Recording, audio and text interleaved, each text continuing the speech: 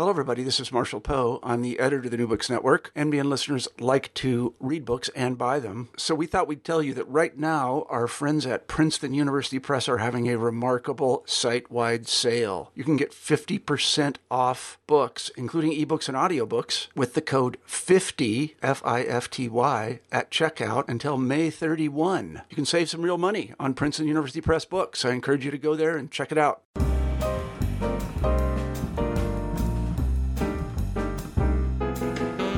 Hello, everyone, and welcome to the New Books in Medicine podcast, a channel of the New Books Network of podcasts. I am your host for New Books in Medicine, Jeremy Corr. Today, we will be talking to Dr. Peter Hotez about his new book, Vaccines Did Not Cause Rachel's Autism, My Journey as a Vaccine Scientist, Pediatrician, and Autism Dad. Peter, welcome to the show. Thanks for having me. I wonder if you could begin the interview by telling us a little bit about yourself. Sure. So I'm a vaccine scientist and a pediatrician. I'm an MD, PhD laboratory investigator developing new vaccines, leading a research group developing new vaccines for poverty-related neglected diseases, or what we sometimes call the neglected tropical diseases. These are diseases like schistosomiasis and hookworm infection and leishmaniasis and Chagas disease. I sometimes call them the most important diseases you've never heard of. Important because they're among the most common afflictions of humankind you've never heard of, because they almost exclusively affect people who live in extreme poverty, especially in low and middle income countries in Africa, Asia, and Latin America. So what inspired you to write the book, Vaccines Did Not Cause Rachel's Autism? Well, the other side to my life is I'm also a parent. I'm married to Anne for 31 years, and I have four kids who are now adults, and my youngest daughter, Rachel, who's 26, has autism and she has autism and intellectual disabilities. And I wrote the book because we've seen this rising crescendo coming from the anti-vaccine movement, claiming that vaccines cause autism, and when we clearly know they don't. But their activities, which are very well organized and well funded on social media and their websites, are starting now to affect public health to the point where parents are withholding vaccines from kids, and we're starting to see breakthrough infectious diseases, especially here in Texas, where I work at Baylor College of Medicine as Dean of the National School of Tropical Medicine and Texas Children's Hospital, where I run the center for vaccine development. So this was a real crisis, a public health crisis, and if I felt uniquely positioned to speak up, being both a vaccine scientist and an autism dad. Have you gotten any backlash in the reception around this book? Or negative feedback around the reception of the book? Well, I've gotten a fair bit of support from the scientific community, which is great, but of course the anti-vaccine lobby in the United States is very aggressive and unfortunately organized and funded. So yeah, they've been pretty awful out there on their websites and on social media. So that's just a fact of life. They're out there, and unfortunately, and their message is all about misinformation. They claim vaccines cause autism, and they, as well as other things. And I felt the fact that now it's starting to affect public health to the point where we're seeing children dying of influenza because they weren't vaccinated. The fact we're seeing breakthrough measles outbreaks, especially in the U.S. and now Europe as well. We've had 50,000 measles cases so far in 2018. Measles, I have to remind people, is a killer disease. At one time was a single leading killer of children worldwide. And then we have teenage girls not getting their cervical cancer vaccine. So we're condemning a whole generation of teenage girls of teenagers when they become adults to cervical cancer. So this is becoming a humanitarian catastrophe. And I felt, despite the aggression from the anti-vaccine lobby, it was important to speak up. Can you talk a bit about your daughter, Rachel? What was it like raising a child with autism and intellectual disabilities? Well, in some, and I point this out in the book a fair bit, it's less the autism, more the intellectual disabilities that really uh, prevent her from achieving her goals. So she was diagnosed around 19 months of age. That's when she first came to medical attention. We had noticed something wrong from the beginning, that there was something off. And then she was finally diagnosed at the Yale Child Study Center, which is a world-class facility for kids on the autism spectrum and other mental health issues. So at that time, I was an assistant professor at Yale, running a research lab, and it starts off talking about that time of life. So the book is a unique type of book in that it's both a science book, and it goes into depth explaining why there's no link between vaccines and autism, and the anti-vaccine community keeps on moving the goalposts. First they say it was the measles, mumps, rubella vaccine. Then they switched to saying it was thimerosal vaccine. Then it was spacing vaccines too close together. Then they're moving towards aluminum and vaccines. And I provide all of the evidence showing there's no link between any of those things and autism. Then explaining what autism is, and pointing out how we have an abundance of evidence now showing how autism is a developmental progression that begins early in pregnancy, well before kids ever see vaccines. So there's no plausibility to the fact that vaccines cause autism. But then in it, I weave in this story about Rachel and her life, beginning when she was a child and diagnosed at the Yale Child Study Center, but then switching to when she becomes a teenager and now an adult and trying to find employment. So it's a very unique book of a scientist telling a very personal story, and I don't think I've seen a book quite like it.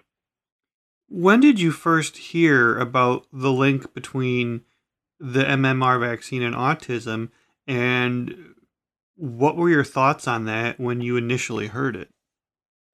Well, I like to trace the beginning. In the book, I trace the beginning of the modern anti-vaccine movement to a paper, a scientific paper in the Lancet that was published in 1998 that was ultimately retracted because it was shown not to be true. So this is a paper alleging that the measles, mumps, rubella vaccine, especially the measles component, had the ability to replicate in the gut, and then somehow magically that led to autism, or at that time they called it pervasive developmental disorder. And I talk about how Brian Deere, an investigative journalist for the Times of London, was took an extensive investigation and showed how the paper was fraudulent, that ultimately led to its retraction, but it wasn't retracted until 12 years later. So this gave a lot of breathing room for the anti-vaccine movement to take shape. And now we've got it well organized now across Europe and in the United States, where literally thousands of kids now are not getting vaccinated because of this phony idea that vaccines cause autism or other things. Even though, as you said, the link has been disproven, the article was retracted, it's still a big part of the anti-vaccine movement, the link between vaccines and autism, both in the U.S. and internationally. Can you talk a bit about that?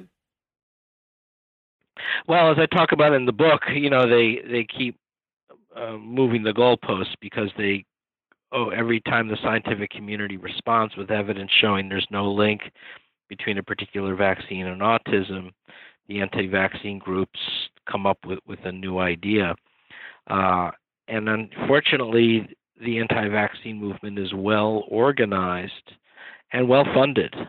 Where the money's coming from, we don't know, but in the book, I cite a reference or an article that finds there's more than 480 anti-vaccine websites out there. So every time you put the word vaccine into your search engine or Google search, you're going to come up with a phony anti-vaccine website.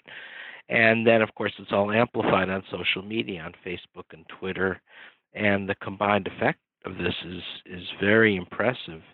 Now, adding to that, what we have in the United States, especially in some of our western states like Texas, Oklahoma, and Colorado, we have actually political action committees that are raising money for political candidates to run on anti-vaccine platforms. In the United States, vaccine policy is set at the state level. So these political action committees, these PACs, are very effective now at passing legislation to make it harder and harder to vaccinate our children and easier to opt them out. And the consequences are now affecting public health in a serious way. What does the term vaxxed mean? And other than the disproven link between the MMR vaccine and autism, what are some of the other arguments that the anti-vaccine movement uses against vaccines? Well, the term vaxxed is kind of a derogatory term used to describe vaccines, and the most common use of the word is in a kind of a pseudo documentary that's out there called Vaxxed that shows kids on the autism spectrum at their worst with self-destructive behavior. Then the voice comes over and says that this was caused by vaccines and alleges a vast conspiracy and cover-up by the U.S. Centers for Disease Control. The whole documentary is false, right? There's no evidence for any of those things, but yet it's very compelling. So, and unfortunately, this is one of the other tools besides the internet and social media and the websites that the anti-vaccine community uses is this documentary that's being shown all over the state of Texas and across the country, and then even into Europe and Australia now, I understand. So this is, unfortunately, this has been very effective. And on the pro-vaccine side, we really do not have much of anything to counter it. We don't hear a lot from U.S. federal agencies attempting to counter this misinformation campaign. And so it's often left to a handful of academics like myself willing to stand up and defend vaccines. Why don't you think we hear more from federal, I guess, why don't you think we hear anything or hear more from federal agencies trying to combat this? Well, that's a good question. It's hard for me to second guess the federal agencies, but I think probably what happened when this movement first began in the late 90s, in 1998, the thought probably was, well, let's not respond to it because this is a cult or a fringe movement. We'll only give it oxygen if we respond. And that might have made sense in the late 1990s, but now this thing has really grown so big and so large that it now requires a response. I mean, the other reasons are, well, the obvious one, of course, is who wants to get put up with all of the aggression and cyberbullying that I put up with. So that's probably a disincentive for them. I also think that the federal agencies often look at national immunization rates and see that they haven't changed that much, and that's true, but I think that misses these pockets where we've shown now that you've got counties and districts where 10, 20, 30, even 40% of kids are not being vaccinated, and that's just asking for breakthrough epidemics of childhood infectious diseases, especially measles, because measles tends to be the most highly contagious. So measles is often the first one you see as vaccine coverage goes down, and this is what we're seeing now in Europe, where so far towards the end of 2018, we have more than 50,000 measles cases across Europe, according to the World Health Organization. So Europe, especially Southern Europe, Eastern Europe, is a disaster. And then in the United States, we've had measles outbreaks, of course, in New York and New Jersey in 2018, Missouri, Kansas, and then a terrible one in Minnesota all of 2017. And this is just the beginning. We're going to start to see more breakthrough measles epidemics in the states that allow those non-medical vaccine exemptions. If the conspiracy theory is true about you guys being in big pharma's pocket and vaccines being bad, why would you then in turn still go and vaccinate your own children or tell your family members to vaccinate their children? The oftentimes what's been happening now is the anti-vaccine groups allege just crazy things about me or about my family or the book. They say I'm secretly making millions of dollars off my vaccines for poverty-related neglected diseases like schistosomiasis and hookworm and leishmaniasis. My wife says, if only, right? These are vaccines for the world's poorest people, and I'll never make a penny of them, a penny on them, on the vaccine. So it's unfortunate, but this is what they're doing. What their motivation is. It's hard to know. I mean, I know in some cases anti-vaccine groups are peddling their own phony cures for autism, which is in itself is a ridiculous concept, but it's terrible stuff they're doing to kids, giving them bleach enemas or chelation therapy, which is so dangerous, or hyperbaric therapy, and that's all based on pseudoscience. Vaccines in America has actually been a pretty major success story. Can you please talk about that for our listeners? Sure. Look at where we are today compared to where we were in the 1950s. In the 1950s, more than 500 kids died every year of measles. We had polio epidemics every summer. We had many deaths from whooping cough or pertussis, and now that's mostly disappeared. In fact, in the year 2000, measles was declared eliminated from the United States by the Centers for Disease Control and Prevention. But now we were allowing these diseases to return, all because of this misinformation campaign waged by the anti-vaccine lobby and their political action committees. So it's very concerning. We've seen some terrible things happen in 2018. The measles outbreaks that I've spoken about before, and then in the winter of 2018 influenza epidemic in the U.S., we'd had almost 200 children die of influenza, with more than 80% not vaccinated, despite the recommendations to vaccinate them. So now, for the first time, we're seeing children die of vaccine-preventable diseases because of this anti-vaccine lobby, and things are even worse in Europe. Can you talk a bit about what's happening in Texas now? I actually just saw Texas in the news for the increase in number of vaccine exemptions. And because I live and work in Texas at Texas Children's Hospital and Baylor College of Medicine, this is the rise in non-medical vaccine exemptions prompted me to write the book, first and foremost. So Texas is the largest of the 18 U.S. states that allow non-medical exemptions from vaccines for reasons of personal or philosophical belief. And this, so parents are allowed to opt their kid out of getting vaccinated, and they can still attend public school. We're up to now, according to the Texas Health Department, 60,000 kids not getting their vaccines. And those are the ones we know about because we don't know anything about the more than 300,000 homeschooled kids not getting vaccinated.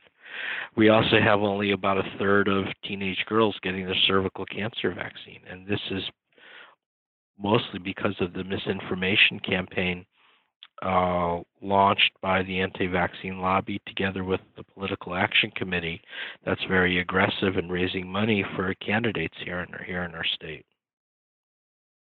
Can you talk a bit about Rachel's teenage years and her early adult years, and how did raising a child with autism and intellectual disabilities affect and shape your career? Well, she could be pretty Rachel's is now 26. She can still be pretty labor intensive. As a teenager here in Texas, it was very difficult. The school system here in Houston was actually quite good, and they really tried to work with her, but it was very challenging for her, both intellectually and also her behaviors. There were a lot of compliance issues as well, and we at one point really worried, and we go into detail in the book, and my wife's narrative, Anne's narrative, is in the book as well, about whether she would ever be able to gain any useful employment. And one of the positive parts of the story is how Goodwill Industries really came to Rachel's rescue and our rescue, and now she works 2 hours a day at Goodwill sorting clothes and is making a paycheck for the first time of her life, and it gives her a lot of satisfaction and pride. So we're thrilled about that. So the book kind of ends with a small victory of Rachel being able to gain some meaningful employment because of Goodwill. One of the things you touched on earlier that I kind of want to dig into a bit is you've been, like you said, accused of getting rich off some of the vaccines you create and having, a hidden agenda, yet you work largely with anti-poverty diseases or anti-poverty vaccines and do not profit from them. Can you dig into this a bit more?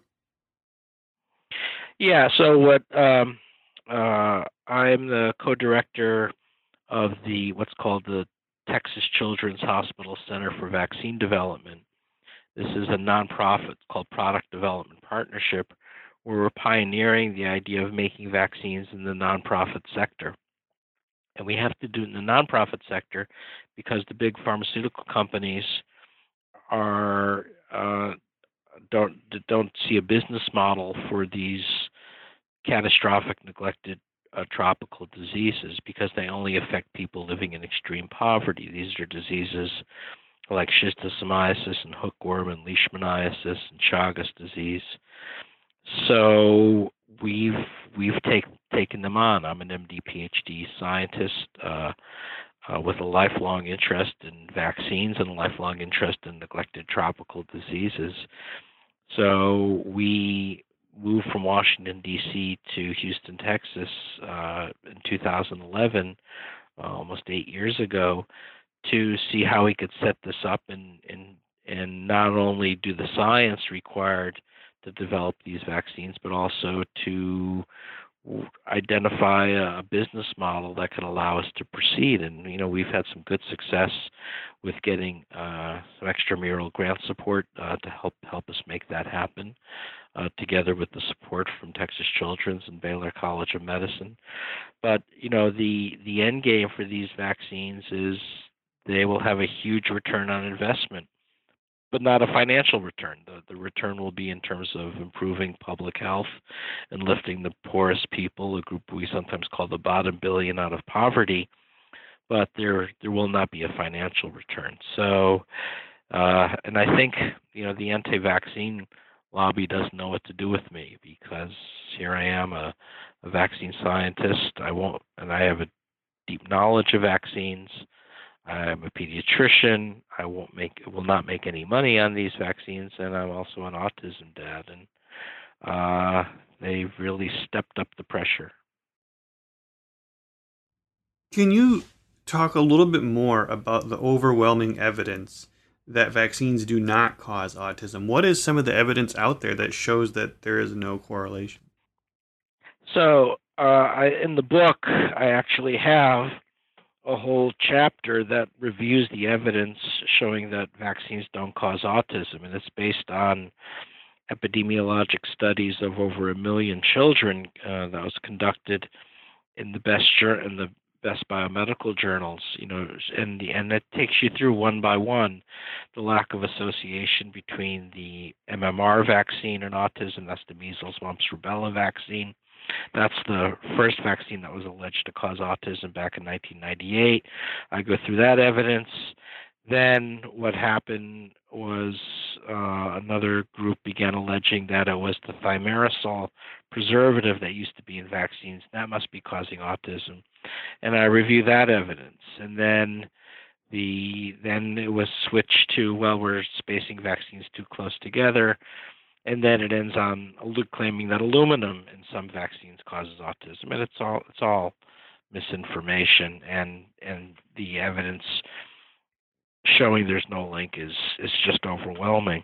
But then the other thing I do is I followed up with a chapter that says what does cause autism and the scientific evidence for that. And we have learned so much about autism now, including more than 99 genes that are involved in the complex genetics of autism, and the evidence showing that actually results in physical changes in the architecture of the brain early on in pregnancy. So that with autism, you actually have anatomic and structural changes in the brain, including increases in brain volume expansion. And we provide the evidence showing that this is already a developmental pathway that's already set before the baby's born. And then one of the things that I go into in some depth is talk about the time when kids are often diagnosed with autism, because even though the changes in the brain are happening prenatally, oftentimes kids don't get diagnosed, like Rachel, till they're between 18 and 24 months of age. And I show the evidence showing that actually corresponds to a big increase in brain volume expansion, but those changes can actually be identified much earlier in life. And that's important because parents often remember, oh, my kid got vaccinated at 15 or 18 months of age, and they'll see misinformation on websites claiming that those kids are vaccine injured. That's the term they'll sometimes use for autism. And it's false, and because we can show that these changes are beginning much earlier than when kids were vaccinated. So, what are the actual odds of someone having adverse effects or permanent damage from a vaccine, and what kind of things could actually happen? Well, I go through in the book the history of the vaccine adverse events reporting system, VAERS, as well as the National Vaccine Injury Compensation Program. I mean, there are rare, serious adverse events that occur from vaccination, but I go through the numbers to point out that the likelihood of having a serious adverse event from a vaccine is roughly 1 in a million. And to put that number in perspective, I also quote that some estimates of the odds of being struck by lightning are 1 in 700,000. So the title of that chapter is actually called Struck by Lightning. So yes, serious adverse events do occur with vaccination, but they're of the same order of likelihood of being struck by lightning. And that's important. I mean, one of the things that I do in the book is have a whole chapter, the last chapter of the book, that raises some of the most common concerns by parents when they read misinformation on the internet and come into the pediatrician or nurse practitioner's office, and I explain them one by one in a series of talking points, both to help educate parents as well as to provide useful information for pediatricians and nurses on the front lines defending vaccines. In spite of the fact that vaccines are safe, the anti-vaccine movement continues to exist and maybe even grow in both the United States and internationally. Why do you think this is? Well, what the motivation is, I can't say, but what's clear. What's happening is they've mastered the internet, right? There is now, the estimates are there's 480 anti-vaccine websites out there. They've been very adept at use of social media, especially Facebook, and the message. They've been able to organize in political action committees. So this is a pretty well-oiled machine now for making up phony stories about vaccines.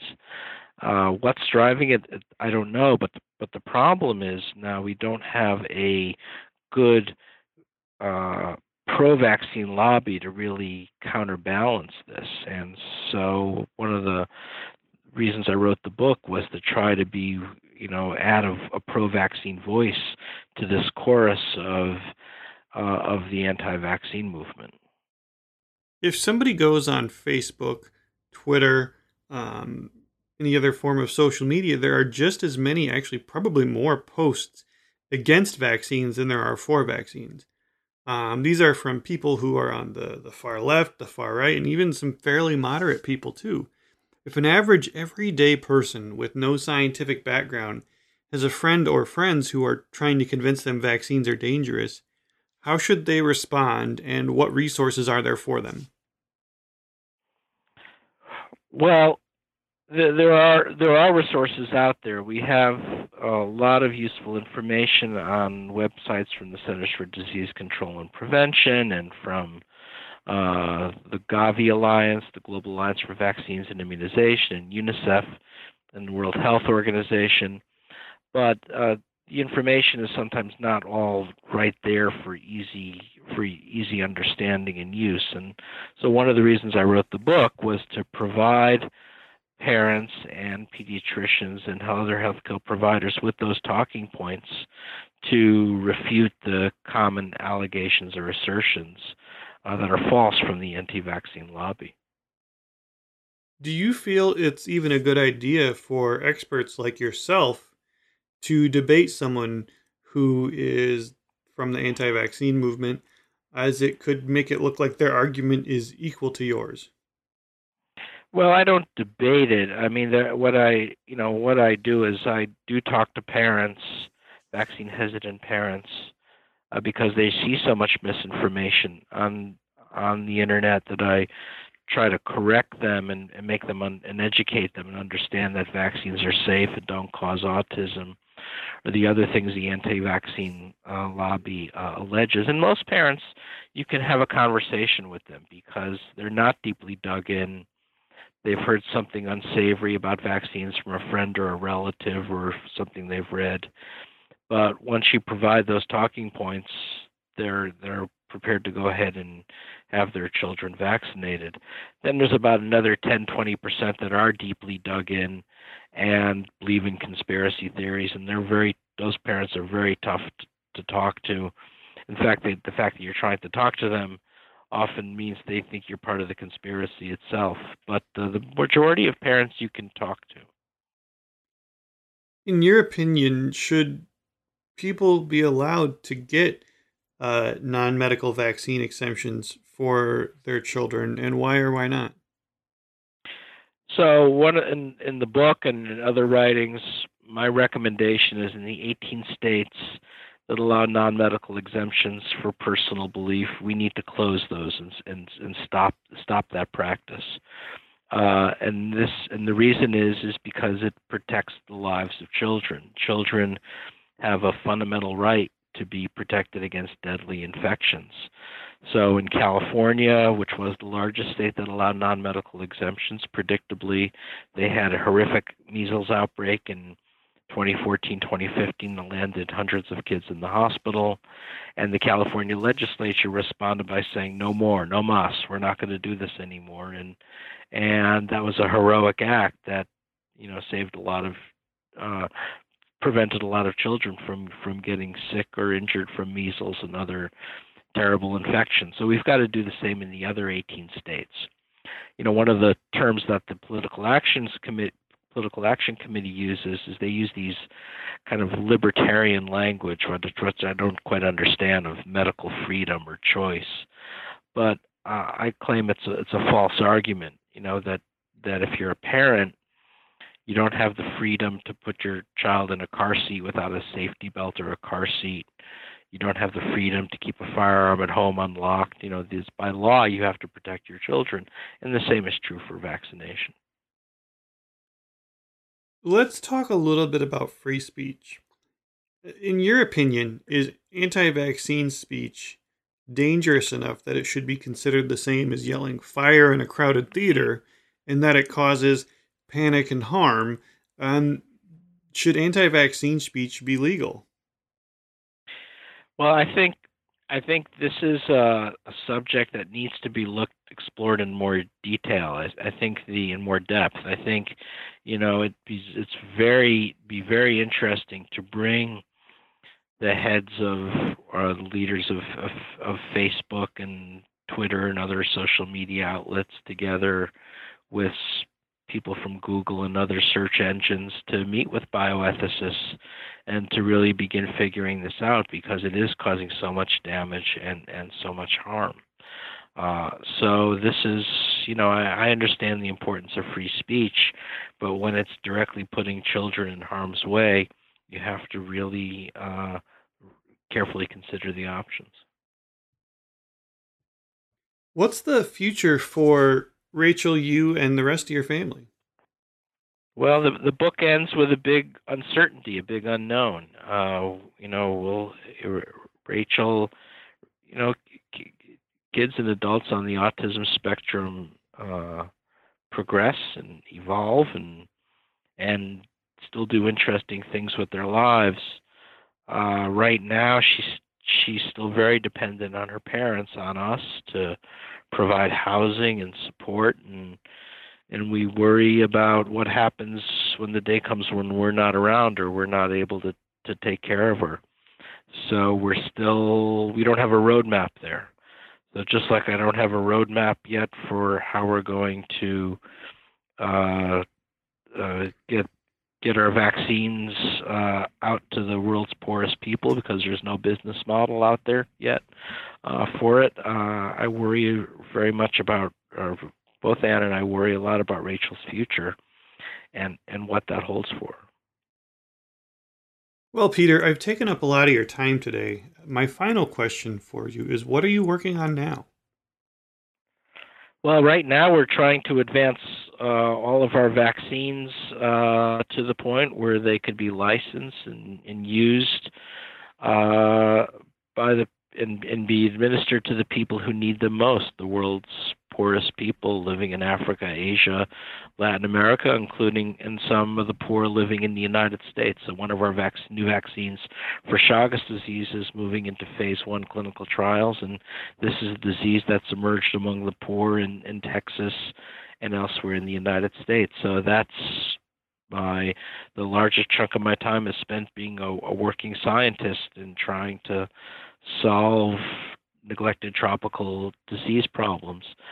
I'm also starting to think about, what might be the next book. And clearly, I've noticed the importance of public engagement by scientists. I think one of the reasons that we have such a strong anti-vaccine movement, other than the fact that we don't have an active pro-vaccine lobby, is scientists themselves are not trained to know how to speak to public audiences. And indeed, in my training back in New York as an MD PhD student in the 80s, you were told not to engage journalists or speak to public audiences. That was seen as a form of grandstanding or self-promotion. And unfortunately, I think we're paying the price for those kinds of parochial attitudes, because my colleagues, for instance, at a policy group called Research America, have now found that more than 80% of Americans cannot name a living scientist, and of those who could, there are people like Bill Nye, the science guy, and Neil deGrasse Tyson. There's nothing wrong with those individuals. They do a lot of good things, but they're not necessarily working scientists like we know them, that are revising papers and grants and going to lab meetings. So I think one of the things that I'm working on is the importance of scientists to become more involved in public engagement. And I've been exploring this concept that I call science tikkun, which comes from the Jewish Hebrew term of tikkun olam, repairing the world, and how to repair the world through science and science engagement is going to become an important new theme for my work. Well, thank you again for your time today, Peter. I'd love to have you back on the show in the future. Have a great day. Well, thank you so much for giving attention to the work and the book.